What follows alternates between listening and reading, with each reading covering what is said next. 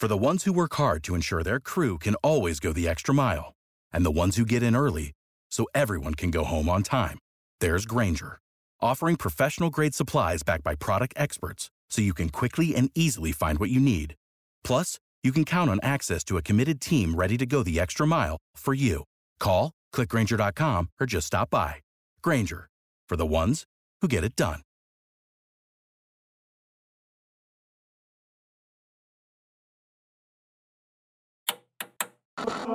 With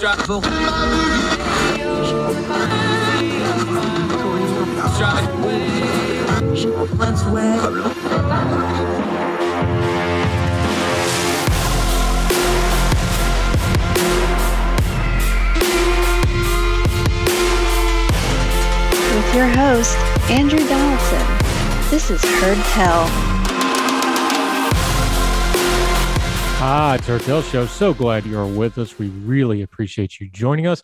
It's a Thursday. It's the 17th of February. The year of our Lord 2022 continues to roll on, and we're right here with it. I'm Andrew Donaldson. Thank you for giving us the most precious thing you have, your time, as we try to turn down some of the noise in the news cycle involving culture and politics, get to the information we need. We're going to do that today on a couple of different stories. There's some writing out there we've talked about on the program before about what is open, what isn't open, why isn't part of the federal government open back up yet, because they still have restricted services. We'll talk about that issue. We're going to end the show. We always try to do a lighter note, a cool little story of a woman who found her ancestor and her father's segregated one-room schoolhouse out in the woods in Virginia. Cool little story. We'll follow up on that. On the program today, our guest, Andrew Egger.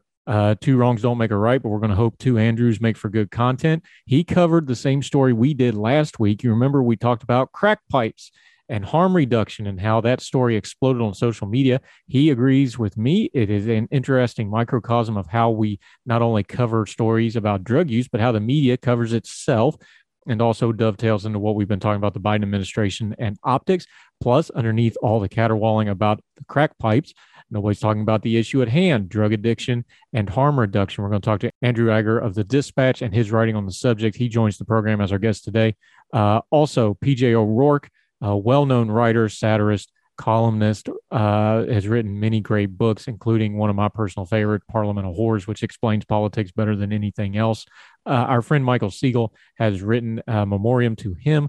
We will cover that in a minute. But first, there's a shocking issue coming out of San Francisco. Our friend Em Carpenter, who's on this program frequently, she's my colleague at ordinary-times.com. And in her Wednesday Writs feature that she writes every week, she took to task a story that is breaking out of San Francisco. I'm going to read it as she wrote it because she wrote it better than I can.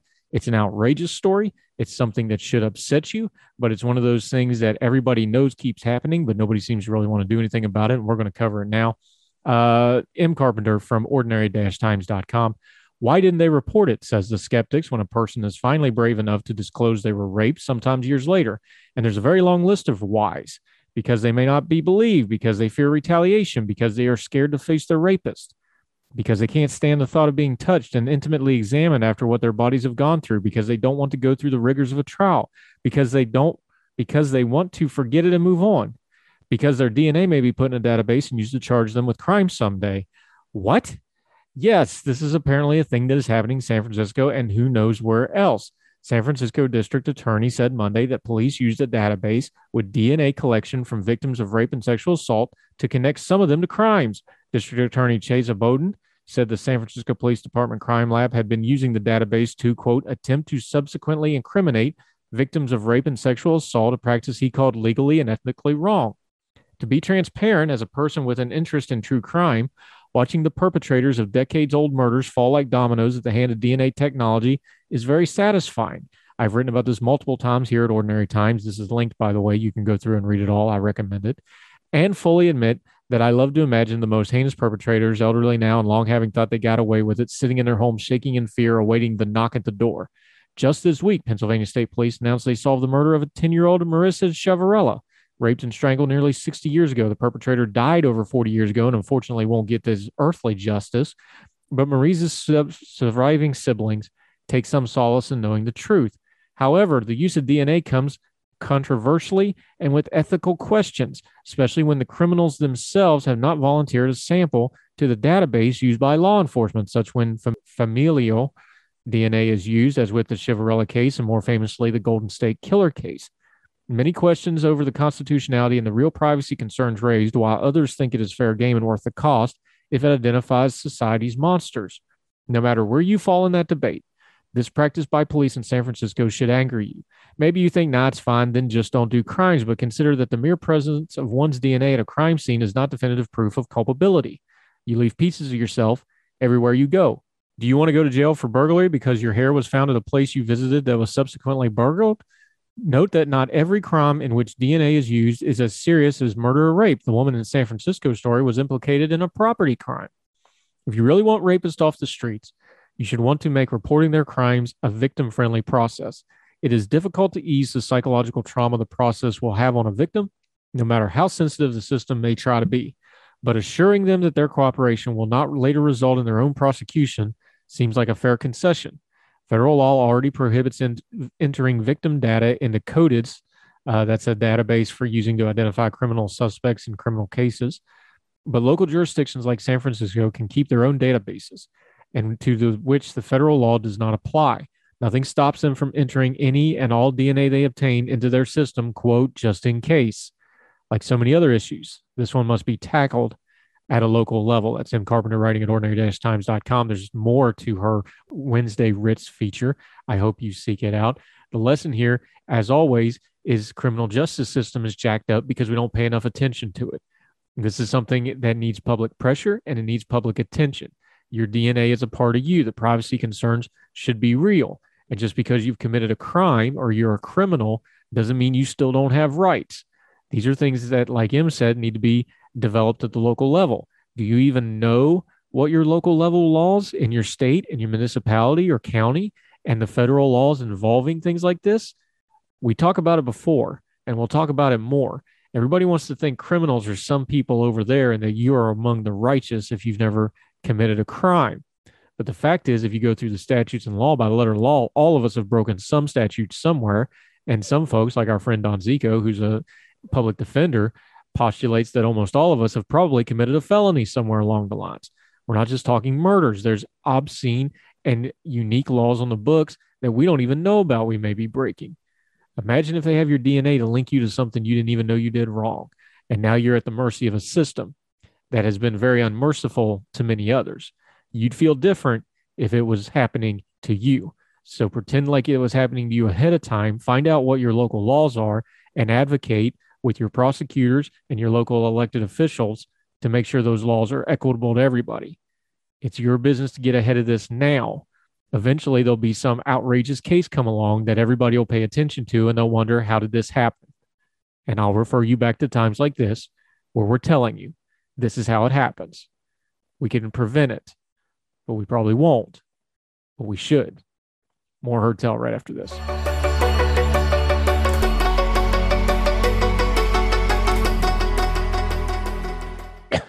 Welcome back to Heard Tell.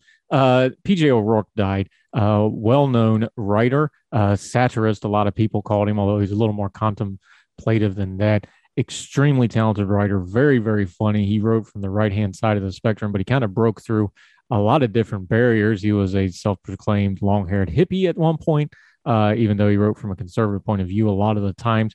His book, Parliament of Whores, is one of the best treatises ever written on politics. I suggest you go read it. It's also uproariously funny. Our own Michael Siegel, who's on this program frequently, did some really good writing about a really good writer, memorializing P.J. O'Rourke. And I'm going to read an excerpt from what he wrote in Ordinary-Time. The thing I would learn about P.J. O'Rourke, though, that he wasn't just funny, he was insightful. In Parliament of Whores, he mocked the government for doing a multi-million-dollar study to prove that sudden acceleration incidences, that's in quotes, were actually people accidentally stepping on the accelerator, thinking it was a brake. But then he interviewed people at the NTHSA and realized that they had to do the study because no one would believe them without a multi-million-dollar study. In his book, Eat the Rich, he journeyed to different countries to see how different economic systems worked and how came up with a few things, freedom of speech, property rights, and rule of law, for example, that were the critical differences between functional and dysfunctional economies. In Holidays in Hell, another of his famous books, he talked about the Philippine guerrillas shooting at each other over tiny disputes while a water pump that could relieve their crushing poverty went unrepaired. His response to 9/11 was to want the Muslim world to become like the West, so wealthy and prosperous that they didn't have time to be terrorists. He pointed out that while wealth doesn't solve all our problems, it allows us to choose the problems that we have. He was compassionate about poverty, war, and suffering enraged him, but smart enough to see that thinking good thoughts and throwing money at government won't necessarily solve those problems. And he knew how lucky he was to live a comfortable life by writing for a living. And he felt that all that was standing in the way of everyone having that privilege was the stupidity, arrogance, and greed of politicians. He wrote a short treatise on the wealth of nations that explained the concept even better than Smith did. What I would say about P.J. O'Rourke really was a skeptic. He was suspicious of power and those who sought to wield it, no matter what their ideology. He was skeptical of people who claimed to have all the answers, no matter who they were. He mocked those who took themselves too seriously and took the air out of dictator wannabes. He knew what humans are often no damn good, but usually are mostly okay. But he respected honest people who disagreed with him. And he realized that politics, for all its silliness and corruption and condescension, was a better way of dealing with our issues than any other way. I met him once in Austin. He spoke for an hour about politics and the world. He then took questions for an hour, and I'll always remember his answer to mine. I asked him how the world had changed since the end of the Cold War. He replied that when the Soviet Union fell, 2/3 of the world's civil wars ended. I spoke to him while he signed my book, and I'm sure I sounded stupid, but he was charming and had an unmistakable twinkle in his eyes. As you can probably tell, P.J. O'Rourke's vision of politics heavily influenced my vision of politics. His style of writing influenced my style of writing. And today, while the news circulated, I saw libertarians, conservatives, and liberals all citing his work and quoting his best lines. That, as much as anything, shows the broad influence he had. P.J. O'Rourke died. He was born 1947 and died this week. More Heard Tell right after this.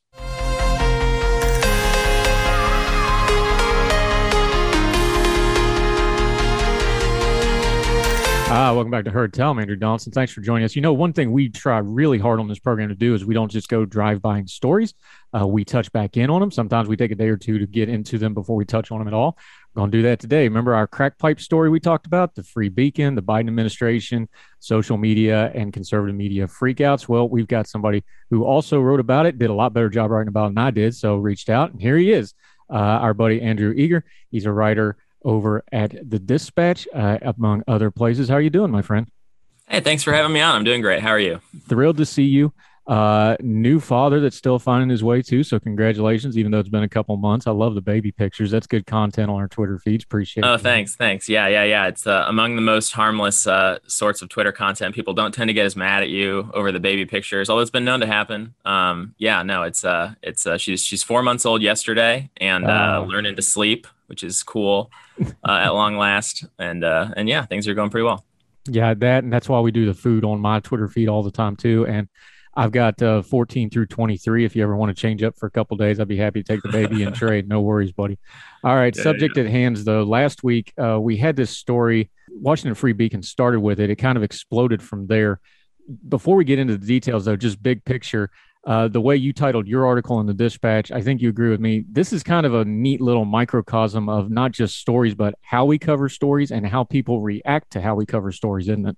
Yeah, well, I mean, absolutely, because at bottom, what this is a controversy over a little known Health and Human Services grant that the Free Beacon first stumbled on, $30 million for various programs, including what the Free Beacon characterized and with accuracy as these safe smoking kits. That there were going to be grants to fund these programs that other states, other cities, other community organizations within various states and cities were already running, basically in order to provide, in the interest of public health, less dangerous forms of paraphernalia for users of various illegal drugs. The thinking being that if we're going to have people in these communities using illegal drugs, then at the very least we can blunt the public health impact of that by making sure that the paraphernalia that they're using is not also, the drugs are not good for their health, but at least the kind of instruments they're using to get the fix are not additionally presenting their own health problems. And that's the the thinking behind these programs. That's the thinking behind this grant, which was, like I say, a portion of a $30 million grant. But very quickly, almost immediately, in fact, the conversation stops being, after the Free Beacon reports this, about the grant itself and becomes this kind of meta media story about the coverage, right? Where it's very quickly the a lot of Republicans rush to pick up the story because they say it reflects badly on the Biden administration. It seems to indicate perspective on illegal drugs on the part of the administration that's more tolerant toward the use of them, that even some argue encourages the use of them by making a licit pipeline to this paraphernalia and stuff. Some of the claims get blown out of proportion, as they often do when things go viral and people are asserting like a more intense version of the thing than the Free Beacon ever reported. And then there's the backlash to the backlash of HHS kind of rushing to the story and saying, no, the Free Beacon blew this out of proportion. The Free Beacon actually mischaracterized what we said in some ways, what we said to them about this program. And then, that becomes kind of the conversation everybody's having is kind of who was too mean to whom, rather than kind of the merits of not even just the merits, but the facts of the program itself, and then the merits of that program. It just becomes yet another story about, who has what biases in the media, which is the conversation everybody always wants to have anyway, because that's the conversation that is fun to have and is easy to weigh in on without really getting up to speed on what the precipitating issue was in the first place. Yeah, and the precipitating issue here, I'm curious how this even got out, though, because this is a pretty run-of-the-mill 75-page grant. The Free Beacon, to their credit, did what I always want you to do. They linked the actual document, so credit to them for that. This is a pretty standard, if you've ever read a grant, this is a 75-page grant. Safe smoking kit appears exactly once, and it appears in a list of 12 other items under the heading of such as in these municipalities and state level programs can pick from this list one of these things to do. Somebody either did a really huge deep dive here or some source really wanted this to get out. Do you have any idea which one of those it was? Well, I'm actually not sure. I did talk to the Free Beacon reporter who broke the original story in the course of reporting my piece, which, again, like I just said, mine was kind of participating more in the meta narrative. He was the one who'd done the legwork of going and finding this stuff and watched the relevant webinar about the people putting the grant together.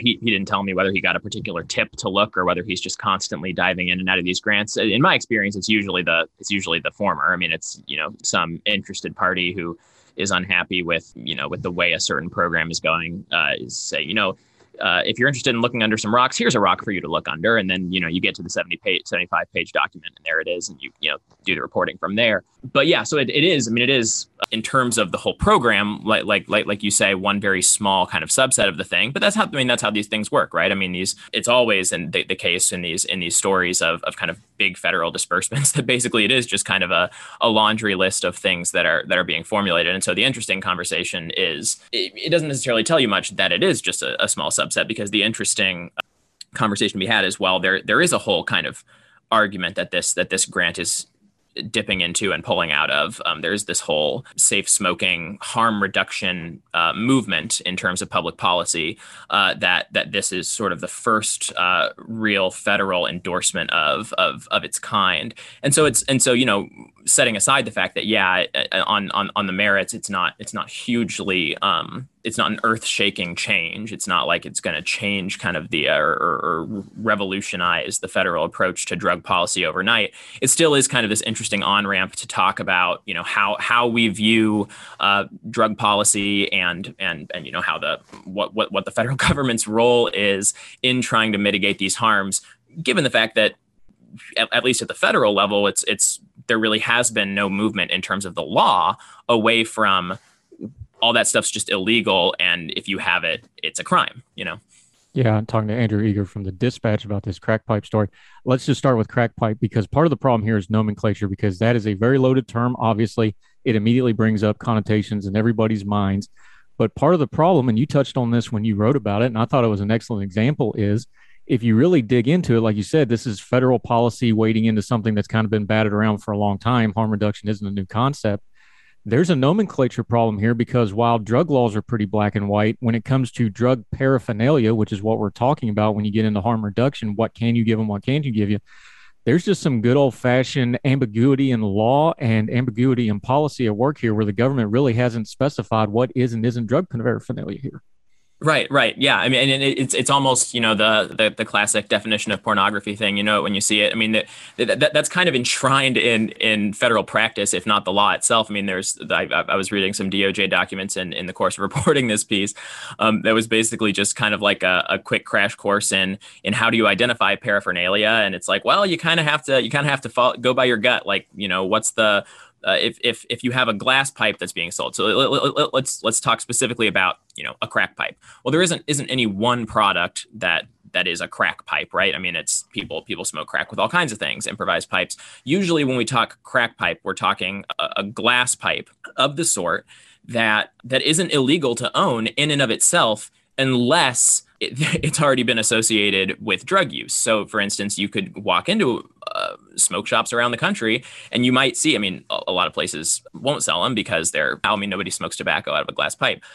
Usually they are associated with illegal drug use, but you could smoke tobacco out of a glass pipe. It wouldn't be a very fun experience, but the product itself is not criminal to own or sell until it's been used to smoke crack. And at that point, once it has been used to smoke crack, it is then illegal paraphernalia. And if you can demonstrate that, if a person is busted in possession of crack and with one of these pipes, they will probably also, have the paraphernalia, tacked on, because at that point, because of the context in which it's being used, it's known to be paraphernalia. But that's kind of the weird gray area in which a lot of these things operate, is that paraphernalia, the possession, or actually, I can't even say possession, the sale of or transport of drug paraphernalia is banned at the federal level. And the federal definition for that is extremely broad. It's basically just anything you use that helps you get drugs in you is paraphernalia. But there is an exception to the federal law,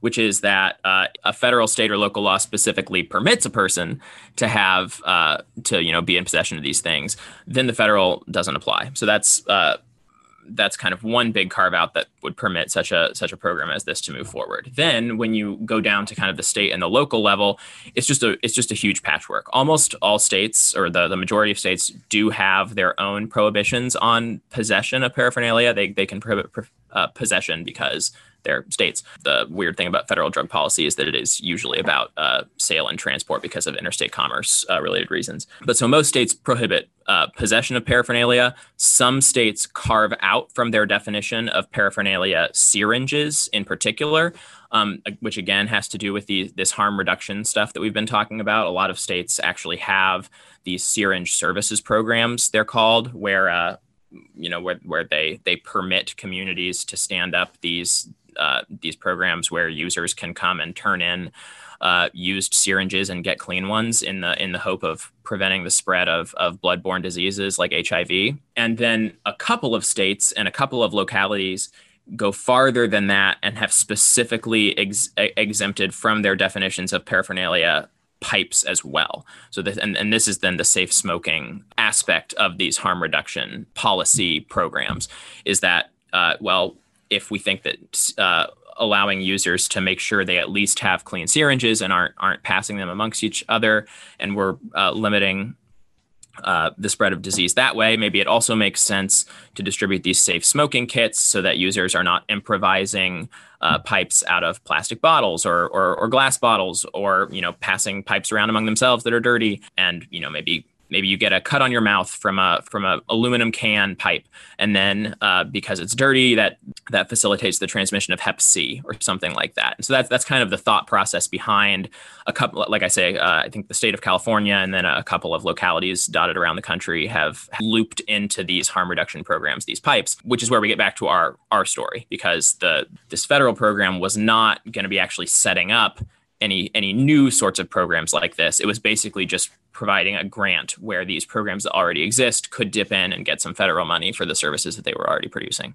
Yeah. Sorry to talk your ear off about all that, but I think that kind of gives you the some more context for what all this is about. No, and that's what we want, because the detail of that, once everybody gets on their ramparts of the two sides of the media debate, you lose all that context and you forget what the actual issue at hand is.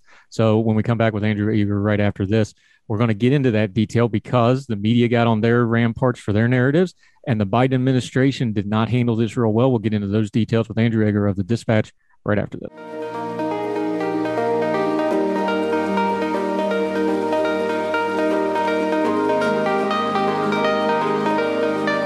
Hi, welcome back to Heard Tell. We are getting deep into a story that got viral, then went viral for going viral, which is kind of the habit of our media and social media age we live in. Andrew Eager from the Dispatch with us. Okay, we talked about the details of this grant, how crack pipe became a loaded term. Let's talk about that media reaction. You talked about how it kind of became a meta story. We know the media's favorite thing to do is cover itself. That applies to all of us, ourselves included. We're guilty too. That's right. Let's do it right now. Yeah. So how did we cover this? Because it sure seemed like some of the more right-leaning social media really grabbed onto this and took off and ran with it. And then the more mainstream media almost reactionarily reacted to it. How was the media response to this thing? Right. Well, obviously, if you're a right-wing senator, I say right-wing senator, a Republican senator, a right-wing media figure, the kind of reaction to this story writes itself. It's Biden's soft on crime, Biden's soft on drug use, Biden is an enabler in terms of federal policy when it comes to various drug epidemics going on around the country. And then there are some nastier ways to spin that, which we don't even need to really get into. But for instance, Tucker Carlson making a big stink about the Biden administration sticking up for crackheads, but ignoring the opioids epidemic, there are sillier and less silly ways to talk about this. Let's leave it there. But then after you have, half a day of kind of explosion about that with a lot of, federal lawmakers weighing in, then you get, like you say, kind of this reaction. You get a lot of places, the Washington Post, the Daily Beast, getting in touch with HHS, with the same people who had been corresponding with the Free Beacon and doing really damage control. And the first wave of that was basically, it was honestly really just a sloppy set of pieces that came out that were all predicated on the notion that the Free Beacon had been basically lying, or at least had mistaken its own story. And they were, that this whole thing was much ado about nothing, that there was no, there never were going to be any pipes distributed in these safe smoking kits, and the safe smoking kits themselves were only, a small part of this grant. And basically, just pieces saying, well, what's the big deal? What are you getting all worked up about? It later, and part of that was HHS itself trying to kind of walk back its own comments to the Free Beacon, where they basically said, well, we never confirmed there would be pipes in any of these kits. We just said that there would be, funding for these safe smoking kits. And in fact, it would have been impossible for us to have funded pipes in these kits, because these kits, we made plain in the grant, have to be compliant with all relevant federal, local, and state laws. Well, that was kind of a weird thing for HHS to say, for the reasons we've already talked about, which is that it would be perfectly possible for programs in these places that have already kind of got these programs going to apply for such grants, because they exist in places where there's already been kind of a legal movement over the last few years to facilitate this sort of thing. I mean, California, it was 2018 when they explicitly passed a law that broadened the exclusion of their paraphernalia laws to include smoking supplies. So California is kind of a perfect example of a place where their own Department of Health in California endorses the use of these kits, thinks that it's to the public health, it's to the benefit of public health in the state, that if you're using drugs, at least you're not additionally damaging your health via the paraphernalia that you're using. And these are exactly the kind of programs that the grant was plainly, in its own language, intended to facilitate. So that round was really sloppy and quite bad. They did nail the Free Beacon on one small technical point, which is that the Free Beacon reported in its original piece that an HHS spokesman had confirmed that pipes would be in the kits. It was sort of immaterial to the story, because HHS was not distributing any kits. The assembly of the kits was happening at all of these places that already had these programs, and HHS was just funding them. They did, have, and it was basically through that crack in the Free Beacon's reporting that HHS tried to run, and that all these places kind of tried to cover. And then there was another round of media reporting the following day. There was another piece in the Washington Post that did a much better job of kind of getting at the actual complexities here. The New York Times had a good piece on the same thing. I had a piece. It was pretty good in my opinion. But what's really interesting to me about this whole kind of media furor that took place is that, it very quickly becomes a conversation about, was the Free Beacon out over its skis? Did this program ever actually exist? Was the Daily Beast, the media transgressor for unfairly knocking the Free Beacon? And everybody starts arguing about these things. Meanwhile, the Biden administration, which I guess never really expected there to be much of a controversy about this at all. And this is not an uncommon thing either, right? That you would just have a program that's taking place. Nobody in the White House has necessarily seen it or okayed it. It's just like whoever's putting these grant packages together, who are the policy experts at the relevant department. And then it suddenly becomes controversial, and the political administration, the White House, runs away from it because they maybe in a vacuum they would support it as good policy, but they're not gonna spend political capital defending this tiny program. So they're gonna try to defuse the situation, right? But the fact that it becomes that conversation, the fact that the White House immediately runs away and says, well, we're going to exclude pipes from these kits now because of this controversy, and kind of tries to pretend that they were always excluded, even though they were not. That kind of obscures the actual conversation, which is that, we haven't really had a national fight about harm reduction in public health. Wonks care about these things. There are organizations, Harm Reduction International is one, that do a lot of research and do a lot of advocacy, suggesting that it actually is to the public good that these services exist, that it actually helps pull people out of addiction. It doesn't confirm them in their addictions, at least again according to these advocates.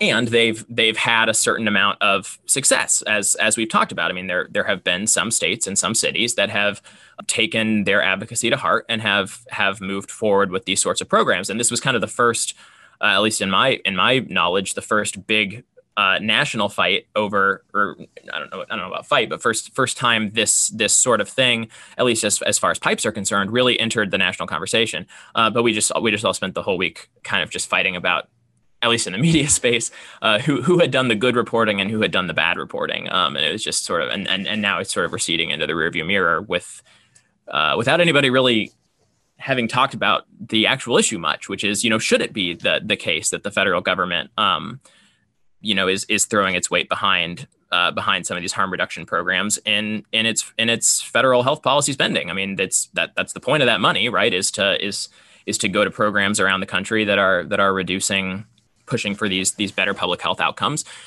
but is helping users use more safely. Is that a third rail that the federal government shouldn't get involved with because it's illegal and because it's controversial, because it's an illegal it's illicit substances and things?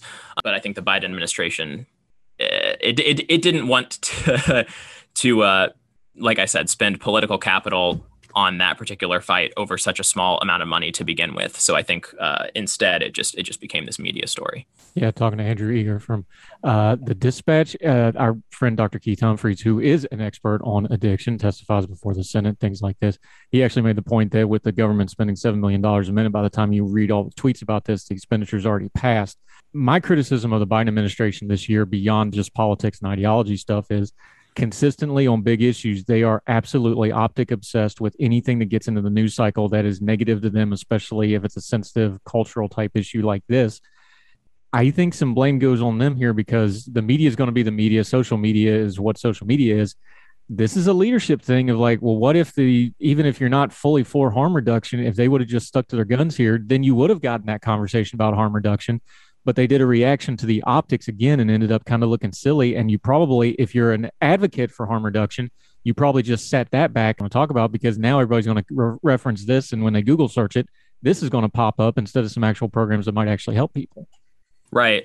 And some of these groups, the Drug Policy Alliance, I believe for one, did kind of ding the Biden administration for the walk back, and they said, well, we'd been under the impression that this was a grant that was intended to fund these safe smoking kits that included pipes, and we think that's a good thing. We were there were various groups lining up to apply for these grants. This was not like some theoretical program that was going to be funded, months down the line. The deadline had come to apply for these things, and there were groups that had already sent in applications that were intending on distributing these kits.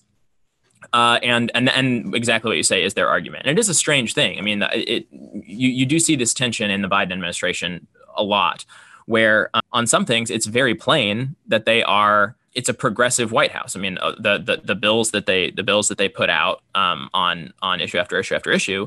I mean, particularly economic stuff. There is a certain amount of, you look at the human infrastructure bill and you're like, well, come on. I mean, like you're a progressive Democrat running a progressive Democrat's White House, and own that. But it does seem as though there are like certain issues where Biden still, I don't know if it's him or if it's just people in his shop or who, but still wants to distance himself from these sort of right-wing furors in a way that you would, you might expect a very progressive presidency to just kind of go tell those critics to sit on a tack or something. We've seen this. I mentioned in the piece one issue where we saw this was refugee resettlement last year, where Biden kind of ran on re-expanding the refugee caps that President Trump had slashed dramatically during his time in office, and Biden had campaigned against that and said that that's not who we are. But then when he gets back into office, he drags his feet for months and months on that issue, even as there's a lot of conflict melting down around the world, and there's a lot of reporting that said that was primarily optics driven, that he didn't want to get stuck with right-wing critiques of Biden as throwing open the borders, since immigration is a significantly motivating right-wing issue. But yeah, I mean, I agree. I mean, I'm not a policy expert in this area. I was getting up to speed with harm reduction, same as everybody else was last week. But I mean, it makes sense to me. I mean, I read a harm reduction international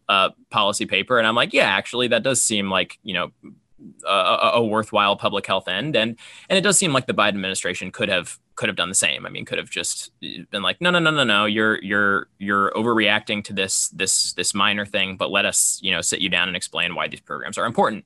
And I think probably if it had been a bigger kind of administration push from the beginning, that's probably what you would have seen. But it was just sort of the nature of the way the story came out, where I'm sure the first that Jen Psaki heard about this program was when it had already become controversial, and it was like, well, surely we're not doing that, and then like, oh, we are doing that. Well, now we kind of need to back away from that, and it becomes adversarial and unfolds the way that we saw it unfold.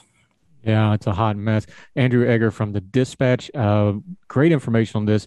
This is what you do at the Dispatch. You go deeper into the stories. You get good information. That's what we try to do on our program. Let folks know about the Dispatch and what you got going on and where they can follow you on your social media going forward, my friend. Oh yeah, well thanks. Well, it's just thedispatch.com. We're a center right outlet, launched in 2019. Gosh, 2019 that feels more recently than it was. We've basically been in business for the entire pandemic, plus change.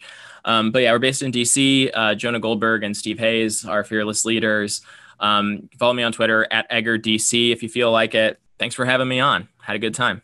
Yeah, come for the in-depth analysis. Stay for the baby pictures, which he is putting out at great regularity and a good clip, which he should, because it's a beautiful baby. Congratulations, my friend. And we'll have you back on next time you write something up. We appreciate having you. Well, thanks a lot. Thank you for having me. Thank you, sir.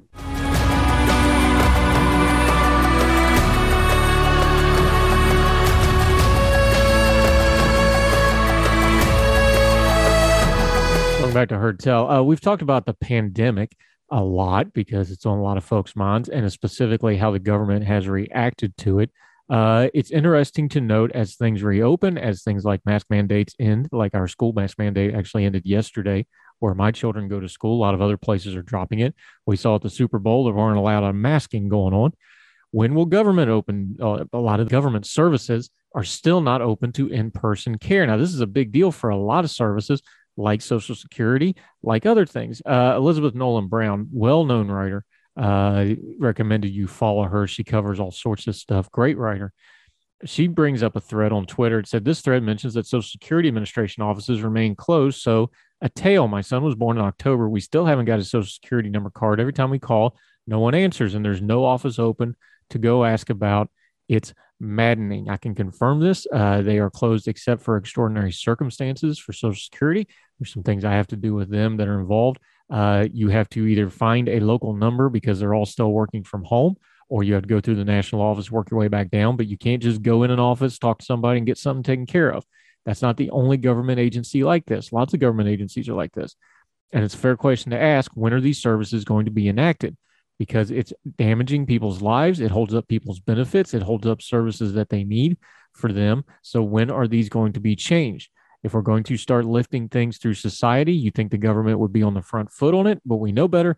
Bureaucracy moves slowly. They will probably be the last people to get folks back to work, get them back to customer service, and get back to the services that our tax-paying dollars fund. One other little side bit of this, down at the bottom of the thread, there's an interesting tweet from Robinson Myers. What's closed? Tell me what you think is closed.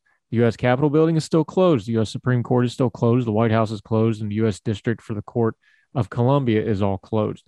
The local Social Security Administration offices are closed. The FAA Civil Aircraft Registry is closed. Certain NOAA, that's National Oceanic Administration, that's weather folks, that's still closed. Some USDA service centers are still closed.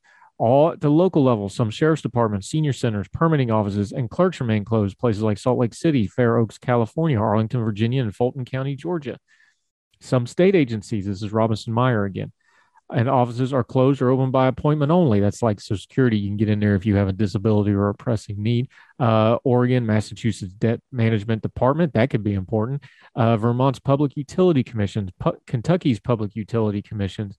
Should these places be open? This is Robinson Meyer asking a question. That's a separate question, but advocates of stronger health restrictions have mounted an argument that society has basically reopened. That's clearly true of customer faces businessing, but broadly, society remains in an uneven state of exception. I don't know, but if we can make our grocery workers work through a pandemic, we probably could have figured out a way to keep government offices that apply certain and very important benefits like Social Security, like disability benefits, like life-sustaining paycheck for folks that are pensioners from the government. Maybe they could have done a little better job keeping their services up, making them more available on a virtual basis, and maybe they should be open by now. We'll talk more Hertel right after this.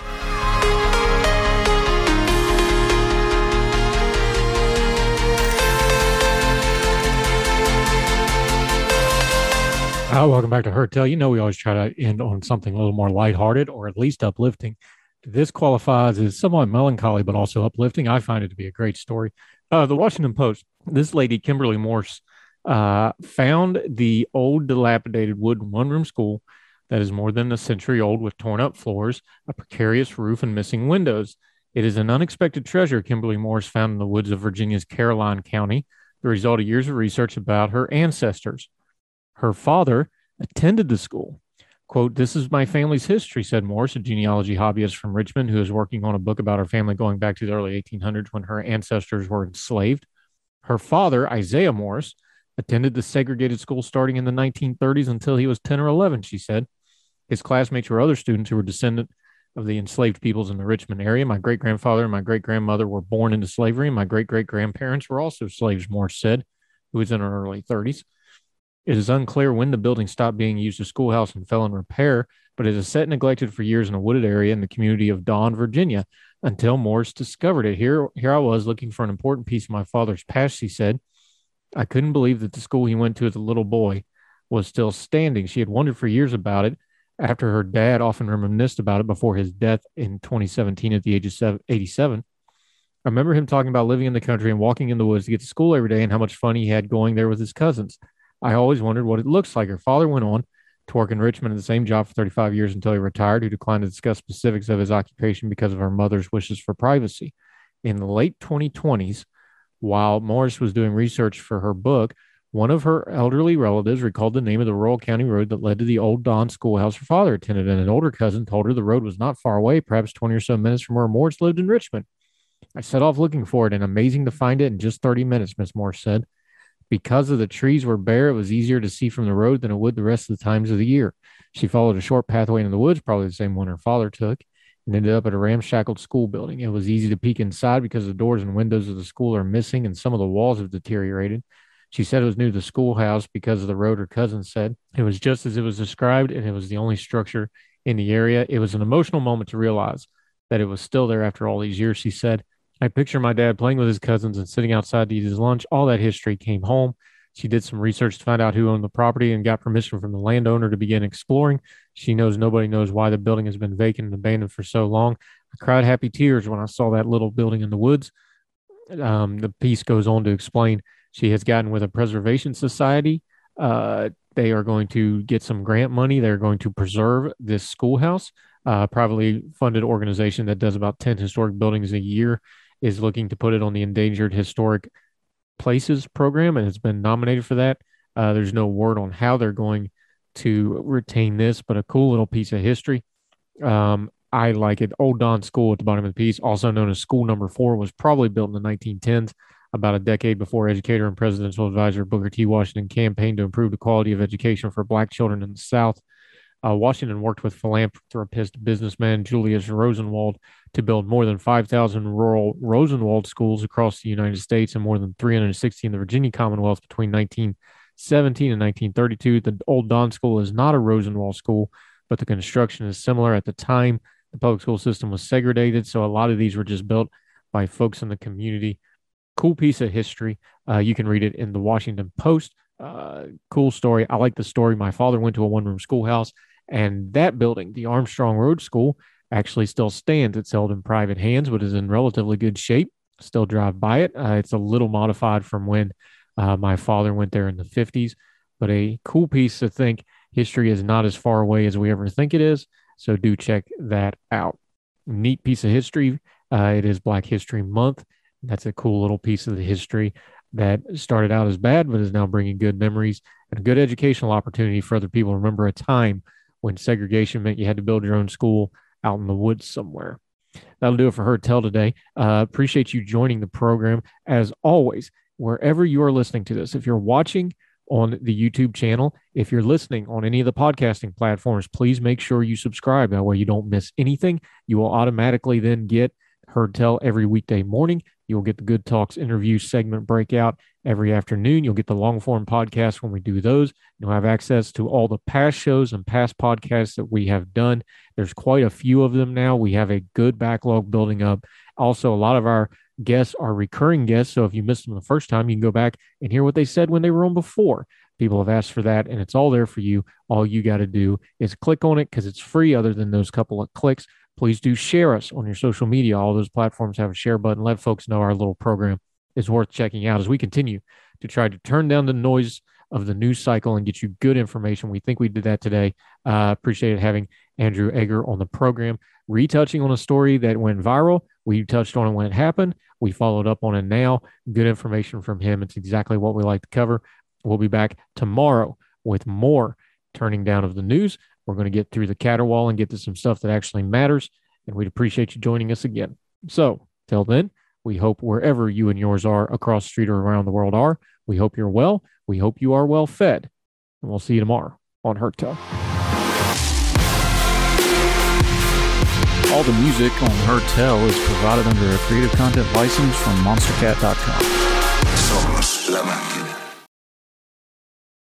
Save big on brunch for mom, all in the Kroger app. Get 16-ounce packs of flavorful Angus 90% lean ground sirloin for $4.99 each with a digital coupon. Then buy 2, get 2 free on 12 packs of delicious Coca-Cola, Pepsi, or 7-Up, all with your card. Shop these deals at your local Kroger, less than 5 miles away. Or tap the screen now to download the Kroger app to save big today. Kroger, fresh for everyone. Prices and product availability subject to change. Restrictions apply. See site for details.